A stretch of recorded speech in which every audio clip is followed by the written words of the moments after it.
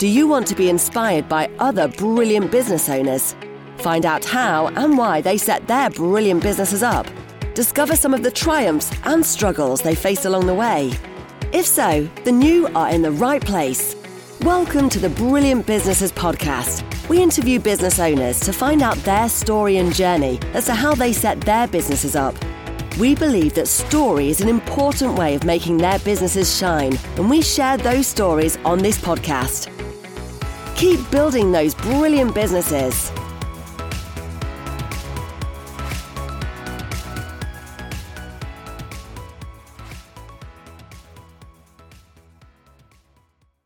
Good morning, everyone. Welcome to a Brilliant Businesses podcast.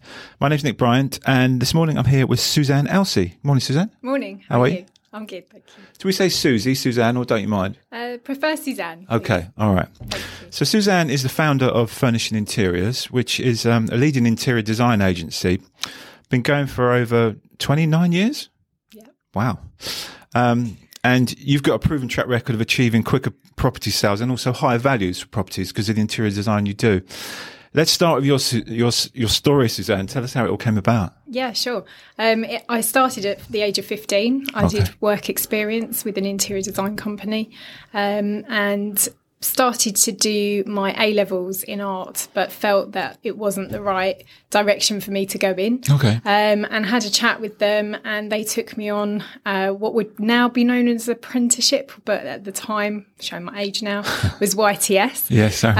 So I basically learnt from them, worked there for 11 years and worked my way up the company. Okay.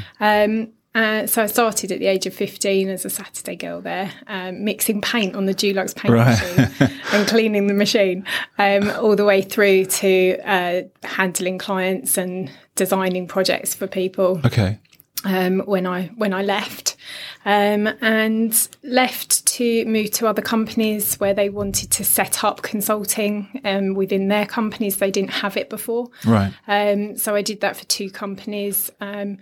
Had learnt loads from them, quite a lot of how not to do something or the things I didn't feel were quite right for clients, so that I can put that into my practice. Yeah. And my dream from the age of 15 was always to have my own showroom with all the different schemes on display, and helping as many people as possible be able to be comfortable in their home. Okay.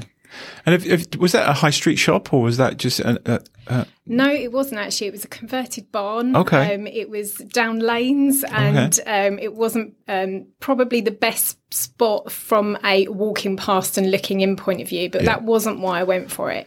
I needed storage. I was working for a couple of big developers at the time as one of their contractors, and we needed the storage space, so it was more to do with that. Yeah. People would come by appointment to see us. But most of what we did was always going into people's homes. Okay. So that was really how the business was set up, because you need to see the lights, you need to see the layouts, you need to get a sense of people's personality. Yeah. So do you have in stock like different sofas and stuff like that you can furnish? So I used set them up? to when I had the showroom. I did used to have that. Yes. Yeah. Nice. Beds and all sorts of furniture and accessories and things like that. So talk us through a typical project that you worked on. So there was some great projects. One of my favourite projects was one that I did in Covent Garden for a client of mine that I'd worked for on several occasions in their other home, which was more local to me. And basically they bought this split level apartment, and they knew they wanted to refurb it so they could live there. And it was very, very tired. It had been a rental property for a long time. Okay. And so I worked with them, I designed it all, and then I project managed the construction team that they brought in, and worked alongside them to get the project finished.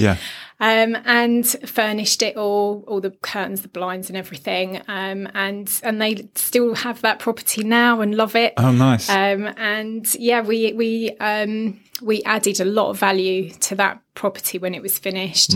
And the thing I really love about it was we took the staircase out because the way it was designed in the beginning was not particularly practical.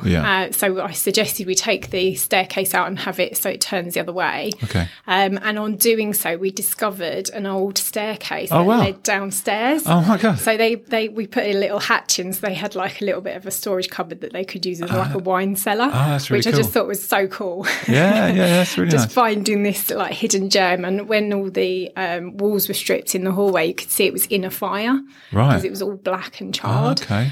So you just sense the history of a building, which I love. And if you never would have suggested changing they wouldn't have. They would have realised, would they? No. So you obviously worked a lot with builders and other tradesmen within that arena, which is obviously what if we talk about Link ID, which is the business you set up with Craig, and how that came about with you. Yeah, so I started managing trades by accident, actually. Okay. It wasn't something I wanted to do. I was very happy doing the designs and consulting with the clients and then handing it over for them to find the people they wanted to use. Yeah. And I'd have people that I knew of that I could put forward names. Okay.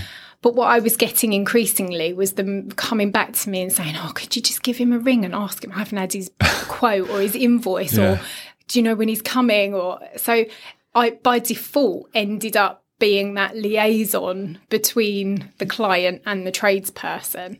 And then I had a client that was using multiple trades and she was getting in a bit of a mess with the finances and she was ringing me going, I'm sure I've paid this. And I was like, no, you paid that person? Okay. Oh, right, okay. Yeah. So it quite naturally progressed to me basically being the one person that the client dealt with and I sorted everything else out because I could manage the money, I could make sure the job was finished before I paid them.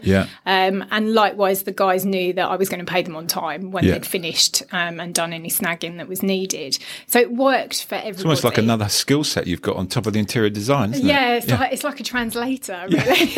Or a mediator. Like two sometimes.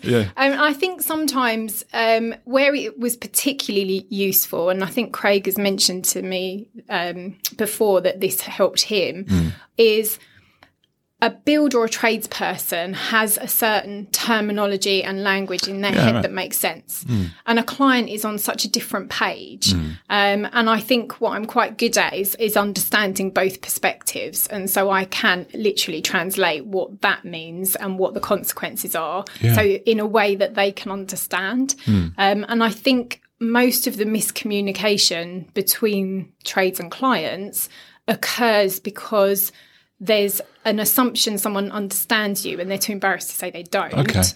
Or they think they understand, but actually they don't understand. And I think that's where I've sort of been able to slot into the middle. Yeah, because even like you were saying earlier, lingo, if you like, that builders may use, jargon, and the consumer or the person that's having the property developed doesn't understand that, and that could be a breakdown in communication. Therefore, people get cross and things fall apart, don't they? Yeah, and usually it's over the silly little things. A client expects every job to go smoothly all the time, whereas a contractor and people like myself know that actually that's less likely to happen. And happens in the minutest of cases. There's usually always something you have to deal with, get round, or there's options on how to do so, and it's working out what is the most cost effective, the best finish you're going to get, etc., to get over that problem. So I think it's managing expectation as well as communication. Going back to your interior design skills, so have you always worked in just single properties? Have you done is it just single people's homes, or has it been other sort of? No, I've worked with other developers where they've had like blocks, etc. So I would go in and do show flats where we literally, they've built it and we go in and do all of the show flats. So when people walk in, they get that wow. I also work with clients who have their own property. I've advised them on what the best thing to do. Yeah, absolutely. I've also worked in a hotel. I've also done schools. So it's quite varied. I tend to prefer the residential hotel type work. Other developers and doing show flats is great, but it's sort of like a standalone project that you do. I've also worked with developers to actually pick things like what skirting boards are they going to use, Okay. what doors are they going to use, Yeah. and that sort of more. Just trying to think of the right word, really. But the things the that more they you need prefer- to put in there Yeah. that they're not quite sure what goes together, etc. Okay. Did you used to watch the old changing rooms and with Lawrence I Llewellyn did. Bowen? I did. Did you ever see one and go, God, that's dreadful? I wouldn't have done it Quite like a that. lot of times. Yeah. Absolutely. It makes good TV, Yeah. but maybe not for. I tell you, profession. that program, changed the whole landscape of interior design. Yeah. Without a doubt, and not necessarily for the better. But people's expectation that you can get a room done in 3 days, Okay. when actually they didn't even film it in 3 days. It was spanned 2 weeks. Yeah, right. People expected, a decorator or any trade person to go in and do that job like that. Yeah, it made your life just really doesn't difficult. I bet. happen. Thanks very much for that, guys. So you've moved into forming this company with Craig, which we're going to talk about in a short while, called Link ID. It sounds like a great sort of synergy of both of your skills. If you started this business and you started working on clients, give us some examples of what you've been up to.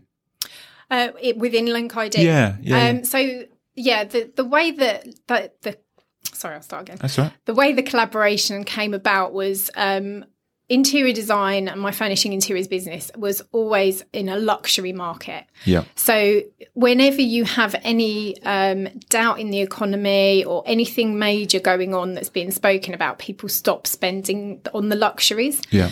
So the Brexit year really had a huge impact on my business. So I had work in the pipeline. I was expecting to have a real bumper year, and they announced the whole Brexit thing, and then they kept delaying it, Yeah. etc. Is that a fire alarm? Sandy. Oh, that's all right. That's all right. We cut that bit out. Do you want me to start again? Yeah. Oh no, let's just roll. It's fine. It was sorry, everyone. It was the fire alarm. Can't help it, can we? So Brexit hit my business quite hard. I had 6 months of no work. I had to move out of my serviced office. Unfortunately, get rid of some amazing staff that I had working with me, and scale everything back. And I said to Craig, I think I'm going to have to go and get a job. Oh my God. And he said to me, "You don't want to do that?" And I went, "No, I really don't want to do that." No. And so he said, "Oh, what we need is a couple of investors, and we'll do what we want to do, which is you design it, I build it." Nice. And I was like, "Yeah, I quite like that idea. Yeah. Okay, let's And go and ask some people." Yeah. So we asked family first. And we had 2 people that were happy to back us. Okay. So they were our first 2 investors. Nice. We then were looking for the right project, and Craig found that on an auction site. Okay. We went along and had to look at it, happened to meet the owner who Right. was hanging around next door, went for a coffee, and bought that building, or bought the plot of land so that we could do the building. And we'd started the company, got the property, got the investors, etc. And with 8 weeks, we'd started digging. Wow. So it happened quite fast, but it was absolutely the best thing that we've ever done, really. Yeah, I mean, we're really exciting at that point because you're going your way Absolutely. then, aren't you? And Yeah. you're thinking, great, thank God we made this decision. Yeah, absolutely. That's awesome. Yeah. Well, we'll talk a bit more about how that's all developed with both of you shortly. So thanks, Suzanne. That was great hearing your story and what you've been up to and how you got to where you are. Thank you. So all Suzanne's details, as is Craig's, will be underneath the podcast. If you want to get in touch, please get in touch. And we'll see you for another podcast soon. Thanks very much. Thank you. Thank you.